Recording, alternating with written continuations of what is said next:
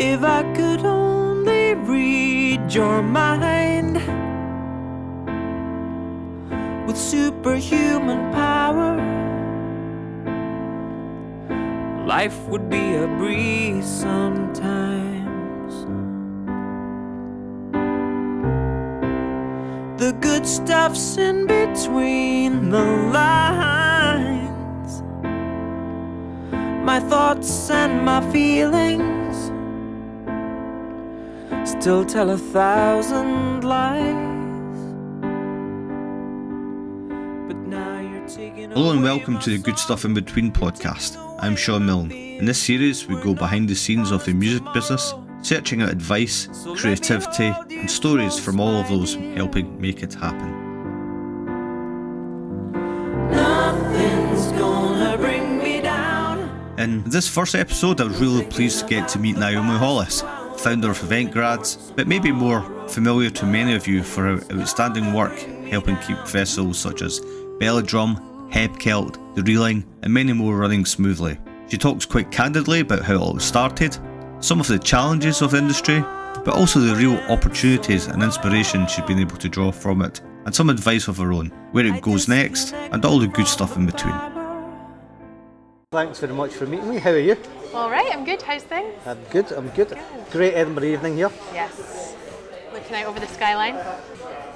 Your career's fairly well documented already, but for people who don't know, can you explain to us what it is you do and for this year, how your summer is shaping up? Yes. So my name is Naomi. I originally from Inverness in the Highlands of Scotland, currently based in Edinburgh. My full title, I suppose, what I go with at the moment is Festival Coordinator at Belladrum Tart and Heart Festival. But I'm also the founder of a community group called Eventgrads, which is a support network for event management students and graduates, like myself, back in 2019, graduating in the pandemic. So that's a very brief overview of my role and what I do. So take us back to the start then. You hail from the Highlands, Yes. Inverness, you're at school, life choices, wondering what's going on. So how did it all come about?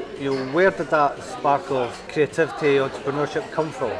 Well, if you ask anyone, it was not there while I was in school. It was definitely developed later. But while I was at school, I was one of these people that had no idea what they wanted to do, had no plans for the future, could not picture myself in any working role. I really struggled with figuring out what it was that I wanted to do. But looking back, it's funny because I was an events prefect at school, so I can see how events have kind of made its way into my life. But when I was at school, I made sure to take a lot of subjects in different areas because even though I didn't know what I wanted to do in school, I knew it was important to almost have many different fingers and many different pies and kind of figure out as I go along. So when I left school, I started working part-time at Inverness Cali Thistle. Wow. I was in hospitality and events actually. I started going to college for a while to do sport, thinking that was the route I wanted to go down. It wasn't really working. But while I was at Cali, I was doing hospitality. So again, there's another stage of events, which was interesting. But I was also a gymnast at Inverness Gymnastic Club, which actually was what got me into events. So I volunteered at the Commonwealth Games in Glasgow in 2014, and that sold me not only on the event industry, but also on Glasgow. So that very next summer, 2015, I moved to Glasgow, started studying event management in college, and then went into university. So it was a very interesting route. I was older when I was at college. Not quite a mature student, but definitely older than the rest of the people in my class. But I just completely thrived, and it was a completely different environment from my school days and what I thought education was, and then doing what I then found out that I loved. And I ended up graduating from college with an A and university with a first class. And here you are, a few years Here I am. later on now. Festivals in particular seems to be at the heart of what you do now. You mentioned Belladrum, but there's been so many for you. We Yes. talked earlier on about The Reeling, Sky Live, The Gathering, Celtic Connection, Spell with DF concerts, the summer sessions, Transmit. Is there any festival you haven't done?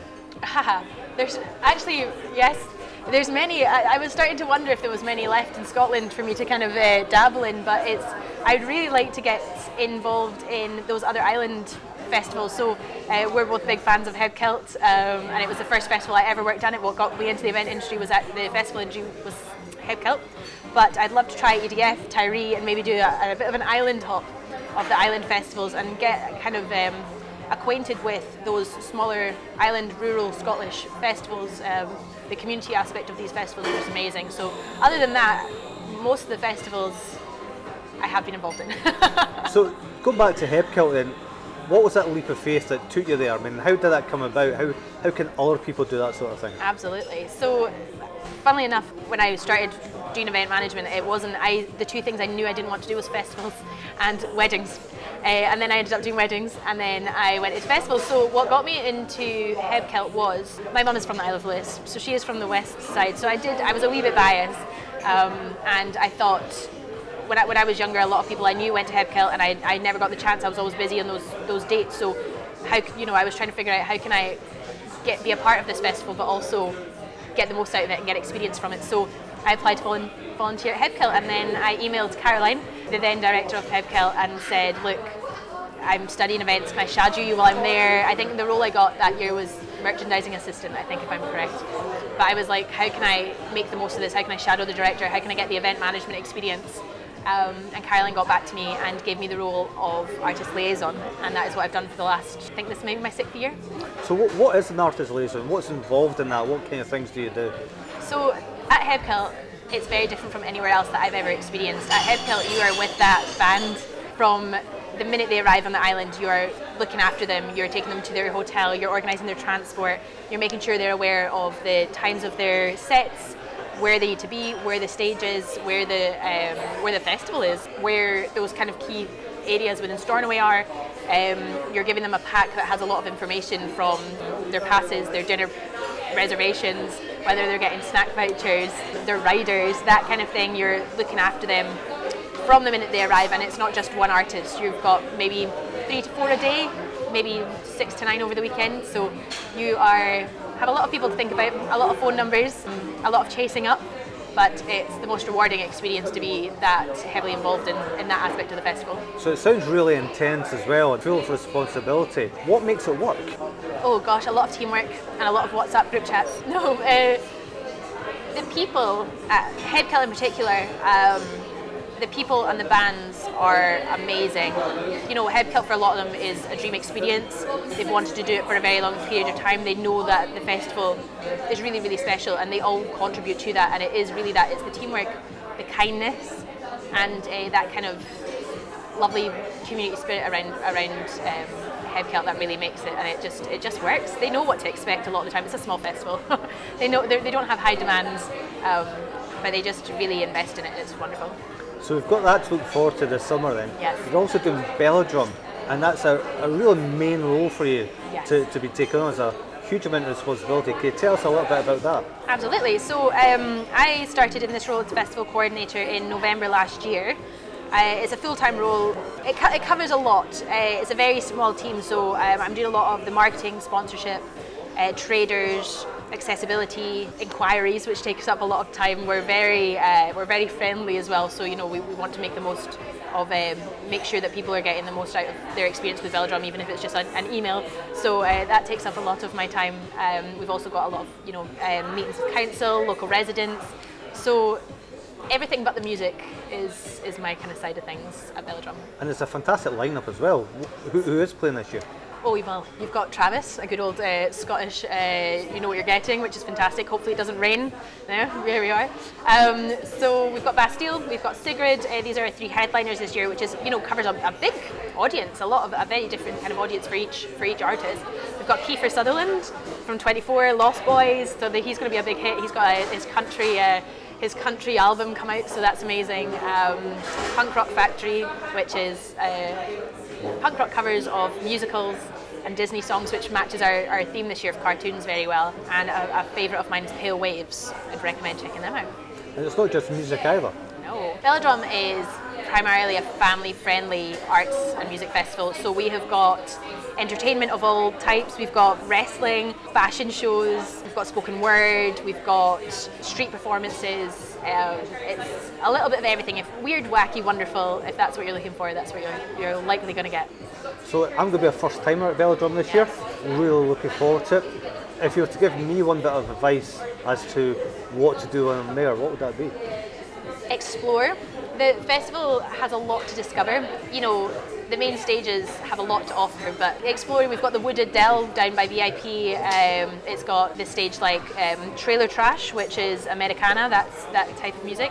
We've got the Walled Garden, which is full of entertainment, alternative health. We've got Come and Tries, sensory areas. There's a lot to discover and a lot of nooks and crannies at Velodrome. So I'd make the most of your first day, make sure to explore it all so you don't miss out on the cool stuff. And the amazing thing about this is you're doing it just having finished the reeling as well. Yes. First year of the reeling? First year of the reeling. How did it go? It was fantastic. The vibes were absolutely immaculate, and I that's the best way to describe what it was. For a first year, you could tell the quality of the production, the quality of the artists, a lot of them being Glasgow-based themselves, obviously absolutely thriving off the atmosphere, and the customers. Like, when you were walking around, people were dancing in bare feet, they were sitting on their picnic blankets, they had chairs. It was just a really lovely family day with the best kind of music that evokes, all those emotions and those traditional music. And you got bands like Blazing Fiddles, Tallis, Scary Boy absolutely kicking it off, and it was just amazing. They could hear it from Moss Park, so that's saying something. So apart from you being a unifying figure in all of this, the community and the volunteers all help bring that together, which takes me back to Eventgrad. Yes. What gave you the idea for that? How did it evolve, and where is it at now? So Eventgrad started in June 2020. I had just graduated, as I was saying, and had moved home to Inverness with my parents, which, after university is the last thing you want to do. So I'd moved home reluctantly, was unemployed, and I was just trying to find as much as I could to keep gaining experience, whether it was resources, I was doing all these free courses, any free resource I could find I was doing. I think I started learning Gaelic at some point as well. I was doing everything I could. And it got to the point where I was reaching out on LinkedIn and I just wasn't getting anything back. I think somebody replied to me saying, how about an admin course? And I was like, no, I don't think that's going to get me a job outside of COVID, unfortunately. So I started a group, and it was primarily, to begin with, just my people that I knew that were in the event industry and my university course, my college course, my lecturers, and I brought them all together as a Facebook group and said, look, I really recommend these courses. Does anyone else recommend it? Is anyone else doing anything that I could do? I just really, what more could we be learning right now in this period of time of stillness? It just kicked off, really. It goes to show that the demand and need was there to collect, as a collective of event management students and graduates, or industry newcomers who were new to the industry, and the industry wasn't there. We weren't able to get the help of senior event professionals because they were having to go through their own issues and troubles during that period. That was a tough period. The last thing they had time for at that start of the COVID, was to support newcomers when there wasn't really an industry to come into. So it continued to grow, and I put my all into it. It was my full-time job for about 6 months while I was unemployed. I was doing webinars, I was sharing all the resources I could, I was doing introductions, I was making friends. We had every Friday Eventgrad's Cafe, which was an hour time just chatting, and everyone brought their pets, and some of these people that were part of Eventgrads and went to Eventgrads Cafe now live together in London, work together. I've got jobs off the back of Eventgrads from these connections, and it's the most amazing community, and it's still thriving today. It's a little bit slower as everyone's gone into now these full-time jobs, but it's still a core hub for event students and graduates and industry newcomers to find jobs, make connections, and continue learning. And how did that help you in terms of where you've worked elsewhere, the opportunities it's given, speaker events, conferences, all these different kind of opportunities? So I feel, well, before Eventgrads, to me personally, I couldn't find anything else like it on the sphere. I was looking everywhere and I just couldn't. So I was almost seen as a face for that generation, that kind of cohort of new next generation event professionals. So a lot of people came to me asking for either advice, they were coming to me for access to this group of people, for whether it was jobs or whether it was, they were wanting to improve their own newcomer experience in their place of work, things like that. So for a while I was almost seen as a bit of a face for the next generation, kind of pushing that and championing that and just raising awareness to the fact that we'd almost been missed during this period of time. So off the back of that, I started doing podcasts, I was talking to event professionals, I was trying to encourage organisations to provide good opportunities, well-paid opportunities, good quality opportunities, getting off the back of unpaid internships that unfortunately our industry kind of rely on. And with that and kind of, I suppose, voicing my concerns or voicing my opinions and starting those conversations or getting involved in these conversations with these top professionals. A lot of people saw me as a face for that for a while, and that allowed me to have these speaking opportunities, and hopefully it made a difference. But off the back of that, since then, I've been very lucky to continue speaking at these opportunities. I was saying I was in Germany at IMEX recently moderating the Future Leaders Forum, which was just a surreal experience with people from all over the world, young event professionals. So yeah, it's been a whirlwind. Looking back, if I hadn't made that one small step, I don't know where I'd be now. So there's also this debate that's been ongoing about doing volunteer work, doing internships against paid work. But there's also the opportunities that they bring as well. Yeah. Where do you kind of stand on that, and is that a conversation that comes up often? Yes, it's probably one of our biggest conversations actually about that entry into the industry. There is not a set way to enter the event industry, unfortunately. There's not, you can enter from any different route, which is great in some ways and not so great in others, and volunteering is a tough one. If I wouldn't be where I am now if it wasn't for volunteering. I love volunteering. I volunteer because I want to. I'm in a very lucky position that I can volunteer. If it wasn't for the support of my parents, I would never have been able to do what I did. I did a 6-month placement with a music promoter, and I couldn't have done that if it wasn't for the support of my parents, and not everyone can do that, so I have to understand that that's a very privileged position. I can't expect others to be able to do that.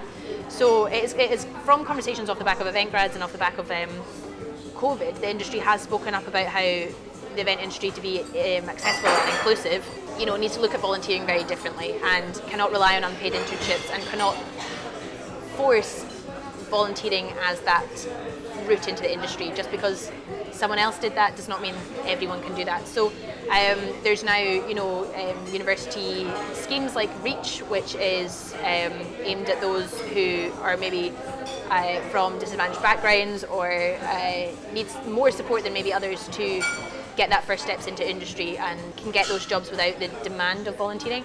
But it's tough because you get like the Commonwealth Games, for example, and it's career changing to volunteer at these opportunities. But again, it depends on the individual, what they can do. The industry shouldn't rely on it, I think, personally. But without it, a lot of experiences wouldn't be possible. So I'm a big fan, but only if you want to rather than having to. I think that's the difference. So having done that then, how would you say it's informed your life choices and opportunities that you've either found or have come your way as a result of it? Off the back of volunteering at Headcult initially, for example, I actually met my now boss at Velodrome at that first year of Headcult. So volunteering has propelled my career completely, and I continue to do it today. I thoroughly enjoy it. I actually find sometimes volunteering, I prefer volunteering roles than paid roles sometimes. The responsibility is different, and you're there because you want to. It makes you feel very different, and when you're taking part. What does it mean to you now, having done the volunteering, having furthered your career? When you look back, yeah. What do you think, in terms of that journey you've made, and perhaps how you've helped people on their journeys as well?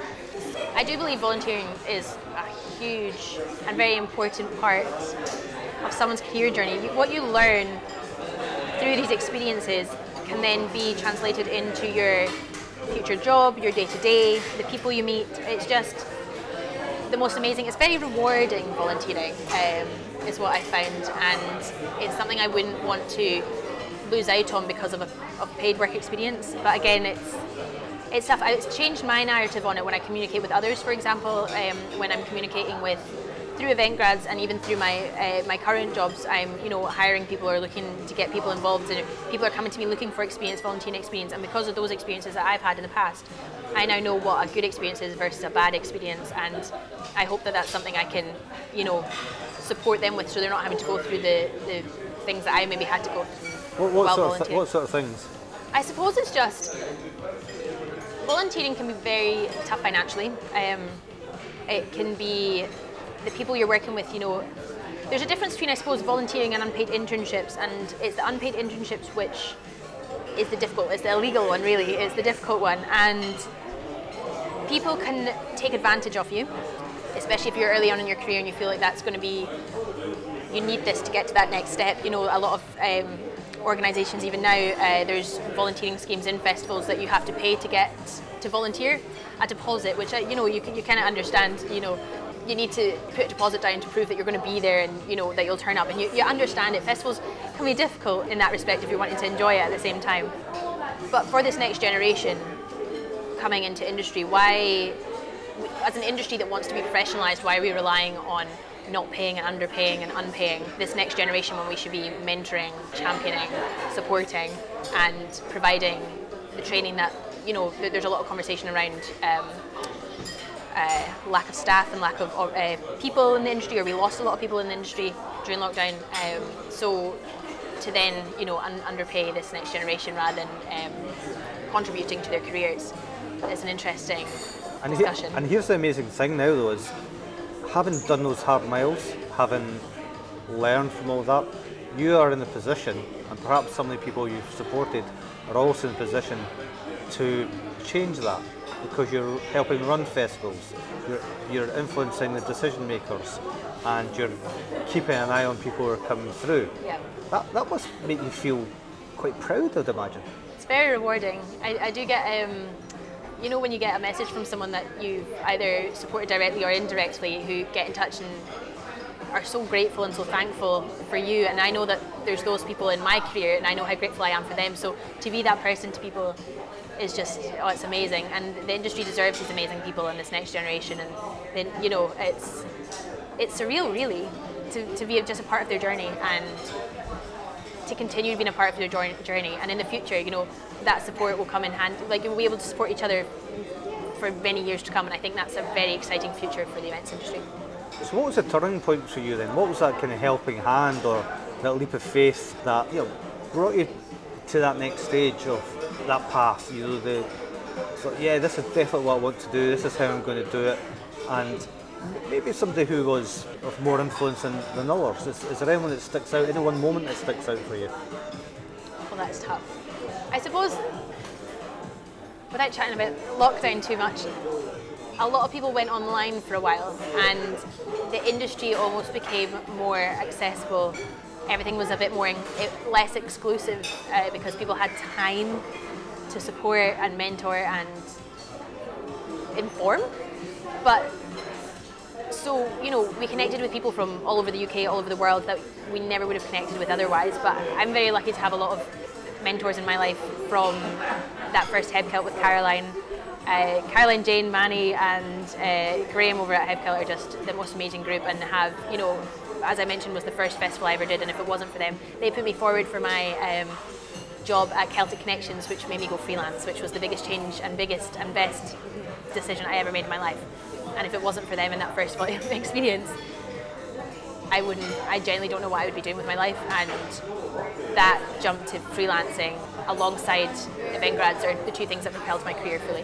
If somebody's thinking about freelancing, following your path, if you will, what's the kind of best advice you'd offer them? Because when Celtic Connections, massive international festival, you spoke to me before we started doing this about being down in the Leeds. Yes. And some experiences there you can maybe share, yeah. And you know, to the position you're in now with Belgium and everything else, you know, not everybody has the experience or the gumption to go and do that without having somebody to ask. Yeah. So, you know, what's important, what's not? Yeah, it's going freelance and making that jump and that decision can be so difficult, and you might not realise it, but you've probably been freelancing without having a title on it for a very long period of time. All those, you know, volunteering experiences or short-term contracts or these things that you did outside of work that were the equivalent of freelance, you know, there's a portfolio that you even realise, and there's a portfolio before you've done it in many ways. And I think the biggest jump, I suppose, with freelancing is that financial fear. You're not having that steady income, you're having to go out and pitch to clients, you're having to sell yourself, you're having to deal with periods of time where there's not much happening, and like, right, what do I do now? Like, for example, if in the niche that I'm in, it's very seasonal, so things like Celtic Connections, knowing that's around finding out what is on and what's available in the periods of time that festivals aren't on or aren't busy is quite another thing you have to think about. You know, like you might have to dive into another type of event or hospitality, for example, for a short period of time. But LinkedIn was a lifesaver for me. I do think a lot of people went freelance quite similar times to me, which was very handy. LinkedIn is a very good place for the industry, I feel personally, for reaching out and asking advice and people being able to answer. But you know, majority of people that are on LinkedIn, or myself included, we love supporting other people and are happy to, you know, provide, this is what I did, this is what I would recommend, and having those conversations with people that reach out. I do think reaching out to people is one of the first things to do. People that are in that position that you want to be in, get in touch and look, how did you get to where you are now? And having those conversations is key in getting that, you know, that's another contact for another day. But that's really daunting for some people. It is daunting. Especially approaching either somebody who's a stranger, Yes. who's in a position of influence and power. True. Not everybody's going to think straight away, No. oh, I'm just going to get in touch with whoever's in charge of DF or Yeah. the Heb Kilt Festival. But you did. Oh, gosh. What inspired you to do that? Do you know what? That is actually, I don't want to say, do you know what? I don't think I was ever that person to begin with. I wasn't naturally a go-getter, especially if you ask my parents. I suppose I could see what I wanted, and I'd had those first couple of experiences. Like, I suppose even reaching out to Caroline that first time, I have no idea where that came from, that burst of energy. You do have to just think about it, I suppose, take a step back, figure out where it is you want to go, what's holding you back, and just jump at it. The worst they can say, as they say, the worst they can say is no. Half the time, if there's no opportunity that year, they'll think of you in the future just for that gumption, for that putting yourself forward. There's a lot of respect in that, and people hold that to you. And the event industry, unfortunately, is very much like that. It's a people place. They say, you know, it's who you know, which in some cases it can be, and it's very, you have to put yourself forward, but it's fun. And do you know what from that first person that I ever reached out to, from going freelance, for all these things,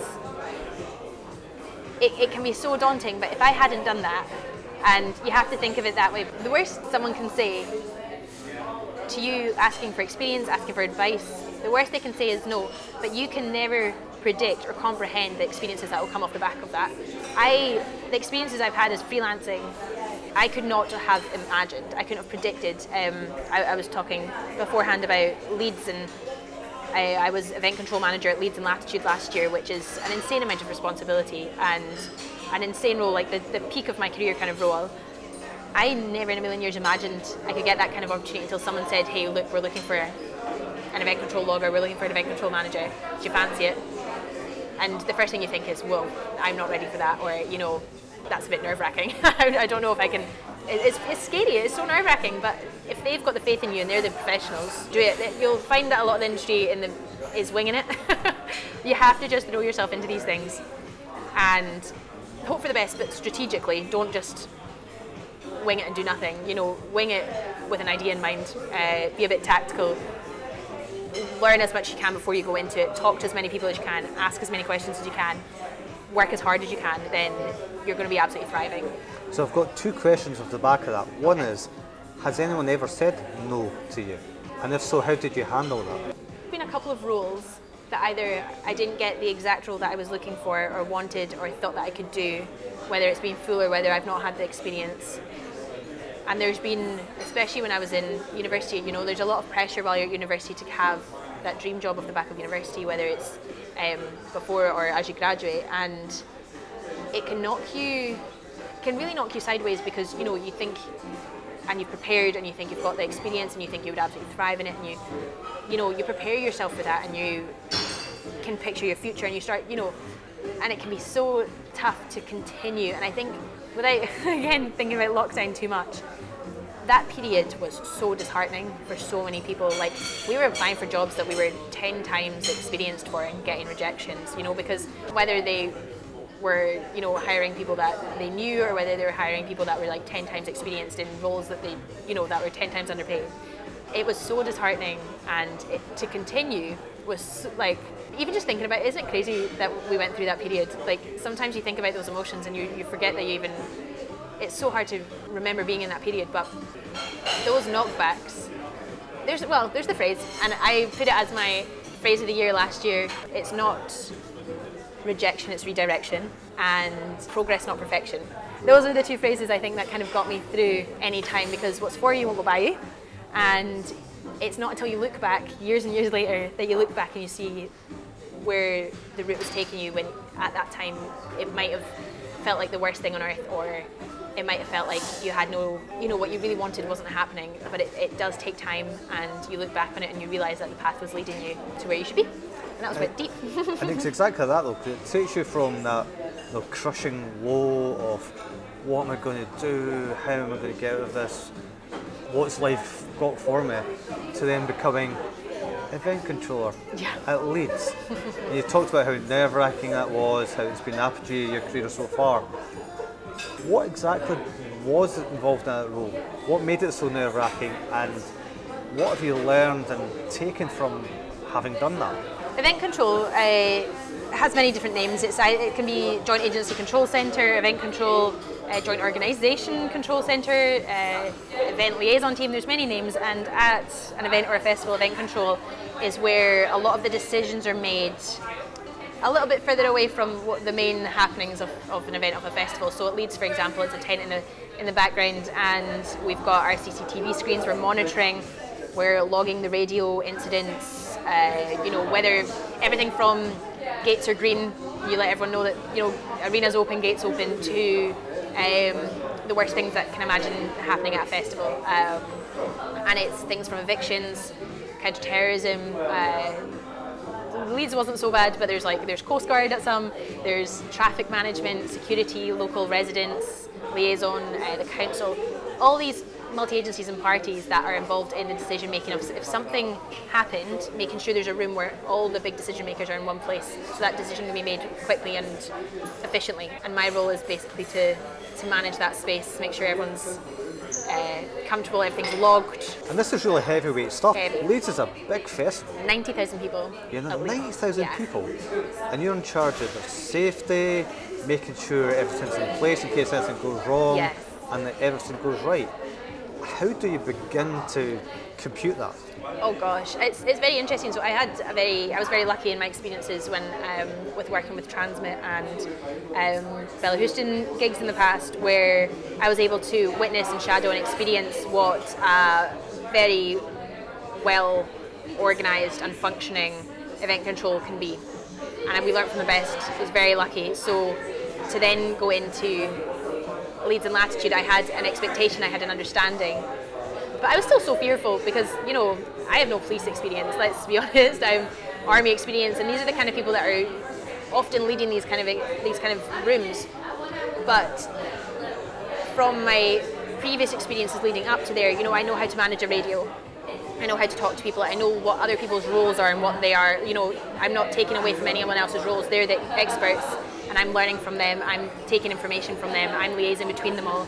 So I'm taking from other experiences into this one, and it is very daunting. And you're working with very, very professional people in very difficult environments. But as long as you are kind, you are concentrating, you are you have the right attitude at the right times, then you're absolutely fine. And there's time for laughter in these places as well, which is good. But there's time to be incredibly serious as well. From all these experiences, is there a moment that sticks out for you that you feel most proud of, or you're like, I've got this? I suppose there's two, or three maybe actually, which is, but for event control, for example, when I did originally before Leeds, that last year when I was volunteering, I was lucky to go from a role of event logging at one event to event control managing at Latitude, to then be almost promoted to event control managing at Leeds from a different role. They saw how I worked and were very impressed and wanted me back in that role for Leeds. And I think that was a really career-defining moment, because I didn't feel like I did anything different. I didn't feel like I was, doing anything particularly, not that I didn't feel like I was doing anything particularly well, but I was just doing the job that I knew and doing it to the best of my abilities. And they saw that and they appreciated that. And I think that was really solidified it to me that this is what I want to be doing, and this is what I'm naturally quite good at, which is hilarious looking back to when I was in school, and if anyone ever asked me what I wanted to do in the future, who knows what event control is at 17, you know, so yeah, really career defining, and off the back of that, event grads and this job with Velodrome are my other two kind of, I've made it, you know. And all your event planning, when you're doing the podcast, did you make sure you had an area that was quiet, where the music was turned down, there wasn't loads of people talking just like this? Because I'm sure half an hour ago this was really quiet. It was quiet until we started talking. We did the best we could. We're in a, to be fair, very nice location. I don't know about you, but I work better in cafe environments.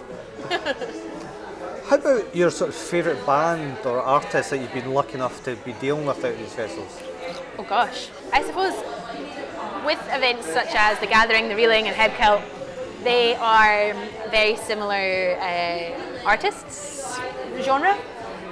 So I'm very lucky to have made very, very good friends with the artists that, you know, the Scottish traditional artists. I just love going back to them. It feels like home. It doesn't feel like a job. You're with your pals, looking after them. It's funny. I hope he listens to this, but one of the boys that I work with at Velodrome is also in a band, and is the most demanding person that I've had to deal with, and it's because I know him the best, and that's what happens. But that's Horo, that's Sean Cousins, I'm talking to you. But they, you know, it's a family, that Scottish traditional music scene, and they really look after one another. They're all pals, so it's amazing working with them. But I suppose, I wonder if there's anyone else. No, I don't think I've not worked with directly my favourite bands, unfortunately. I've met them when I worked at a hotel, but I've not actually worked with them on an artist perspective yet, so maybe that's the goal. Maybe next year. Maybe next year, 1975, that's it. What's the most bizarre request you've had to deal with? Ha! Yes, this is a favourite one. I bring this up often. I bring this up when you talk about events and you're trying to sell events as an industry, or festivals as a sector, you know, and you're trying to describe to people that aren't in the industry. And it's funny because the best part of your day, the best part of your job is never the actual job. It's the weird things you have to do to just get the job done and to get the gates open. So before opening the gates at one event in when would it have been? It was post-COVID, so it would have been 2022. What we would call an ankle breaker, basically a big hole in the ground that would, in a crowd, someone would break their ankle, at least a leg and ankle. Doors were opening in 5 minutes. Down the radio, Naomi, get some sand and get to that hole. And I was like, okay, what is going on? Running about the place trying to find some sand. We had no sand. I found a cigarette bucket, tanked it over to this area in the middle of the crowd. Gates were opening in 2 minutes, and I filled this hole with cigarette, like sand, and just did it with my hands. And then the gates opened, people were coming in, and I was like, wah! But it was just so funny. It's just so the weird. To be fair, that's probably not selling the industry very well. But it's those dramatic kind of. You have to just get something done and get it now, and you use what you've got, and you know. That's probably not the weirdest thing I've had. There was no ankle breaks. There was no ankle breaks. Job done. Yeah, I did a great job. You know, weird and wonderful things that you have to do just to get the job done and get the gates open and get everyone safe and happy. And that was probably the most recent one. What was the music of your youth, and do you still carry it with you now? Interestingly enough, we weren't a very musical household, I suppose, in many ways, and I grew up through a very kind of scene kids punk rock phase, which I do suppose that I carry on now. You know, you've got your 90s and noughties pop punk rock music, and even now, you know, to see these bands live, to be able to Busted, for example, Busted are coming back. Just can't believe it. That was very much my music of my youth. But that or Scottish traditional music was very much. So some quick questions. Yes. The last song or podcast you listened to before this recording? 1975. Oh my goodness, what song? Settle Down. Would you choose an exclusive album launch or a festival? Festival. Your favourite food in Ryder? Oh, that I would choose? Oh my goodness. What is my favourite food? Macaroni and cheese. I don't know if that's ever been on a rider. If you could collaborate with anyone alive or dead on a project, Who or what would it be? There's a woman called Priya Parker who's dedicated to the art of gathering, it's called. So it's very much the science behind bringing people together, and she is a conflict resolution woman. She's amazing. So I would definitely 100% get her involved in something. Restaurant, cinema, or lazy Sunday brunch? Oh, I'm a cinema gal. Last film you saw? Spider-Man. Digital addict, or can you switch off? I can switch off. I have become the opposite of addicted to my phone. I kind of resent it in many ways, so I switch off. But I do read on my phone, so that's maybe a bad, yeah. What does life look like after your career? Oh gosh, travelling. I didn't get the chance to travel outside of university, so once I've got to that stage in my career where I've got the opportunity, you will find me in Australia. One artist everyone should be listening to right now. 1975. Every day, always. Hi, true. Okay, let me think of someone else. This is bad, isn't it? This is a... I'm going to be disappointed in myself if I can't think of... That's it. If your life's about 1975, that's fine. I know. I feel like I should be Spotifying right now. Katie Grayson McLeod. Oh! We're just going to have to go 1975. That's fine. That's good. And from where you started to now, what was the good stuff in between? Great question. It was the graft, the people, the exhaustion. That was so worth it. You know it's going to be a good experience, and you know it's worth it once you feel it in your bones. Everything, even the hard stuff, it's worth it. It's the good stuff. And if you could give one piece of advice to anybody trying to get into the business, be it doing some of the jobs you do, be it the festivals, be it just the whole idea of it, what would it be? Don't hold yourself back from opportunities with the fear of not jumping at them. Jump at any and every opportunity you get the chance to do, and make the absolute most of it, even if it's not what you expected. You know it's gonna carry you forward, and you never know the experiences. You never know the opportunities and experiences you're gonna get off the back of something you've said yes to, or something you've jumped at. You can't even imagine what that looks like, and looking back, you'll be very, very, very glad you did it. So jump at any and all opportunities, and don't hold yourself back. Naomi Hollas, thank you very much indeed. It's been Thank great. you. Thank you very much. This is wonderful.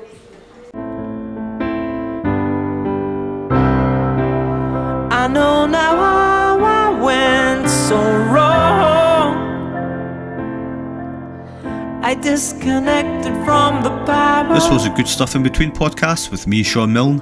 Massive thanks to Naomi for being so generous with her time, honest in her answers, and offering so much great advice and inspiration. The good stuff's in between. Our show theme music is Nothing's Going to Bring Me Down, courtesy of Willie Campbell. You can find out more at williecampbell.co.uk, and I'm looking forward to Willie joining us as a guest in the coming weeks. You can follow us at Good Stuff in Between on Instagram and on LinkedIn. If you want to be involved, drop us a line. The show is written, edited and produced by myself at Skook Media Associates. Watch out for our next episode, dropping wherever you get your podcasts soon. Nothing's gonna bring me down. No thinking about the past while we're building for tomorrow. Nothing's gonna bring me down.